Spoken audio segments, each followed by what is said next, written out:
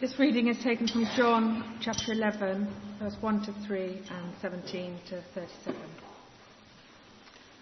Now a man named Lazarus was sick. He was from Bethany, the village of Mary and her sister Martha. This Mary, whose brother Lazarus now lay sick, was the one who poured perfume on the Lord and wiped his feet with her hair. So the sisters sent word to Jesus, "Lord, the one you love is sick." On his arrival, Jesus found that Lazarus had already been in the tomb for 4 days. Now Bethany was less than 2 miles from Jerusalem, and many Jews had come to Martha and Mary to comfort them in the loss of their brother. When Martha heard that Jesus was coming, she went out to meet him, but Mary stayed at home. "Lord," Martha said to Jesus, "if you had been here, my brother would not have died. But I know that even now God will give you whatever you ask." Jesus said to her, "Your brother will rise again." Martha answered, "I know he will rise again in the resurrection at the last day." Jesus said to her, "I am the resurrection and the life.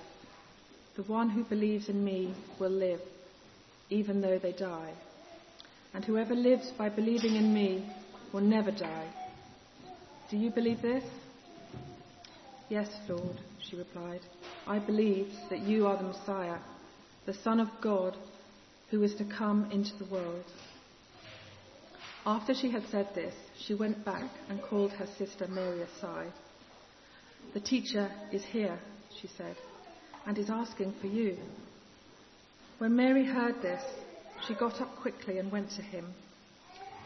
Now Jesus had not yet entered the village, but was still at the place where Martha had met him. When the Jews who had been with Mary in the house, comforting her, noticed how quickly she got up and went out, they followed her, supposing she was going to the tomb to mourn there.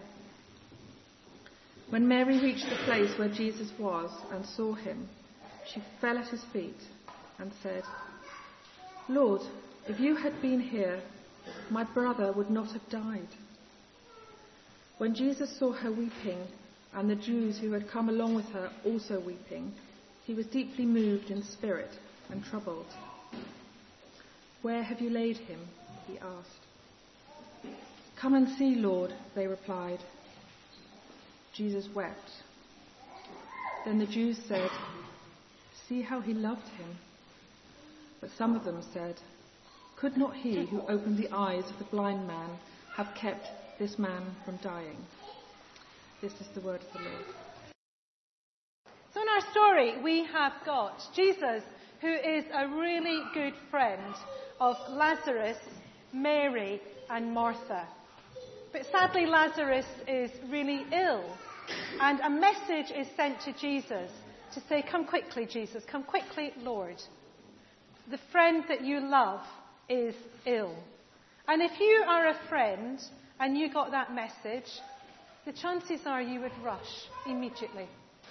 You would get there as quickly as you could because your friend was ill.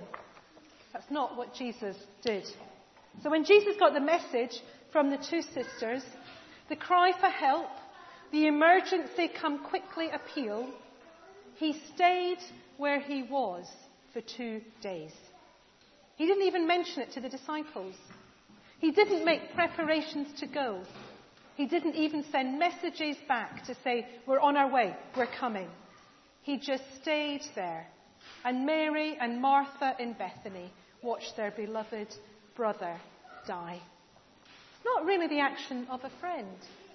You would imagine the way that they had written in this gospel about how much Jesus loved Mary and Martha and Lazarus, that friendship would have been so strong that he would have done anything to go to help.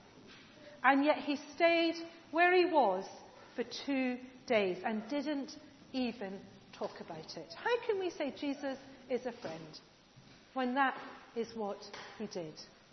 And I wonder if we've ever felt let down. Let down by our friends. Let down, even more difficult, by Jesus. because we haven't felt that Jesus has done what we thought he might do. And if Jesus loves me, then wouldn't he just? And Mary even says that. Martha and runs out to Jesus when he arrives and says, you should have been here earlier. Mary says to him when he arrives at the tomb, if you had been here, my brother would not have died. They knew what Jesus could do. And yet Jesus didn't seem to be acting like a friend. So that's the puzzle of this passage. And we'll never know exactly why Jesus stayed where he was, because it doesn't say. But if we try to understand a little bit more, we know what comes before, we know what comes afterwards, we know what Jesus is like. We can begin to try to understand why he took this slightly strange action. It would make sense to think that Jesus was waiting for God's timing. Because John keeps writing how much he loved his friends, so it wasn't in doubt. It wasn't, well, are they my friends or not? Is it worth my while going? That is clear that they were. So he must have been having this turmoil in himself, because he knew what he could do. And he knew he loved them. So he must have been waiting for God. That is the only explanation. He must have been praying, listening, waiting till God said, now's the time, go. And why wasn't it's God's timing before? Well, Bethany was quite a dangerous place. It doesn't sound like it. We always think Bethany is this beautiful, peaceful place. And in many ways it was. It's on the outskirts of Jerusalem, a place that Jesus would go to from time to time, a place where he could rest at his friend's house, a special place. It was a place that was particularly important to the poor and the needy and the sick.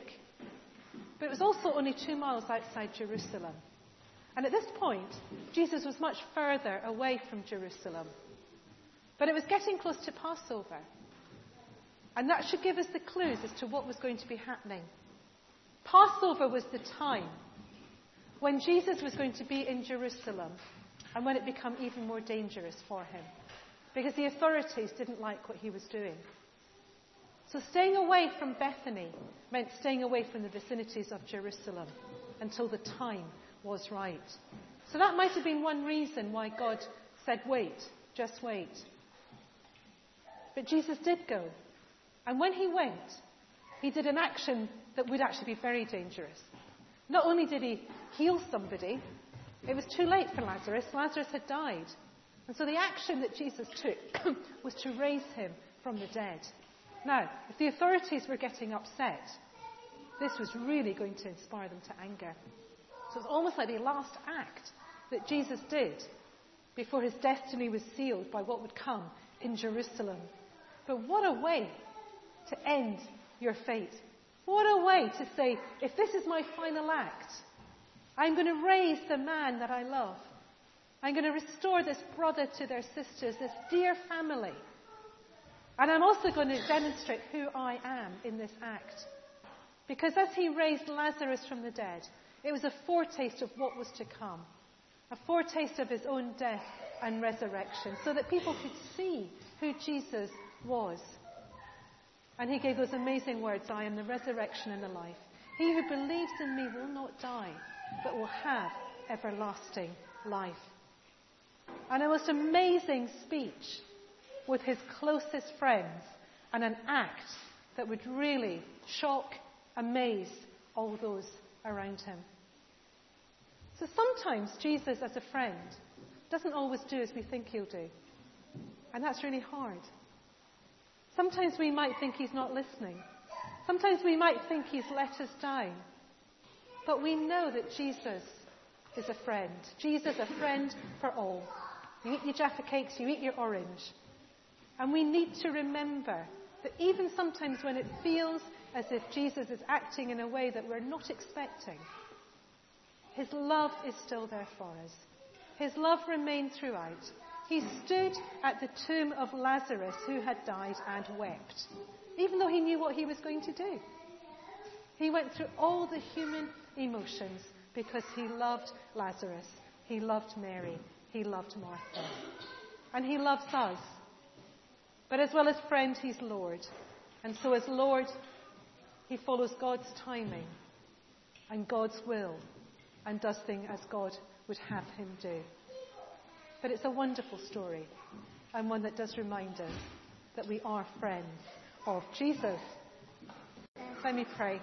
Father, we thank you that Jesus is our friend. We thank you that we can go through life knowing that Jesus is our friend. We pray for those times when that friendship feels distant. We thank you for those times when that friendship feels really close. And we pray for that to happen more and more. Amen.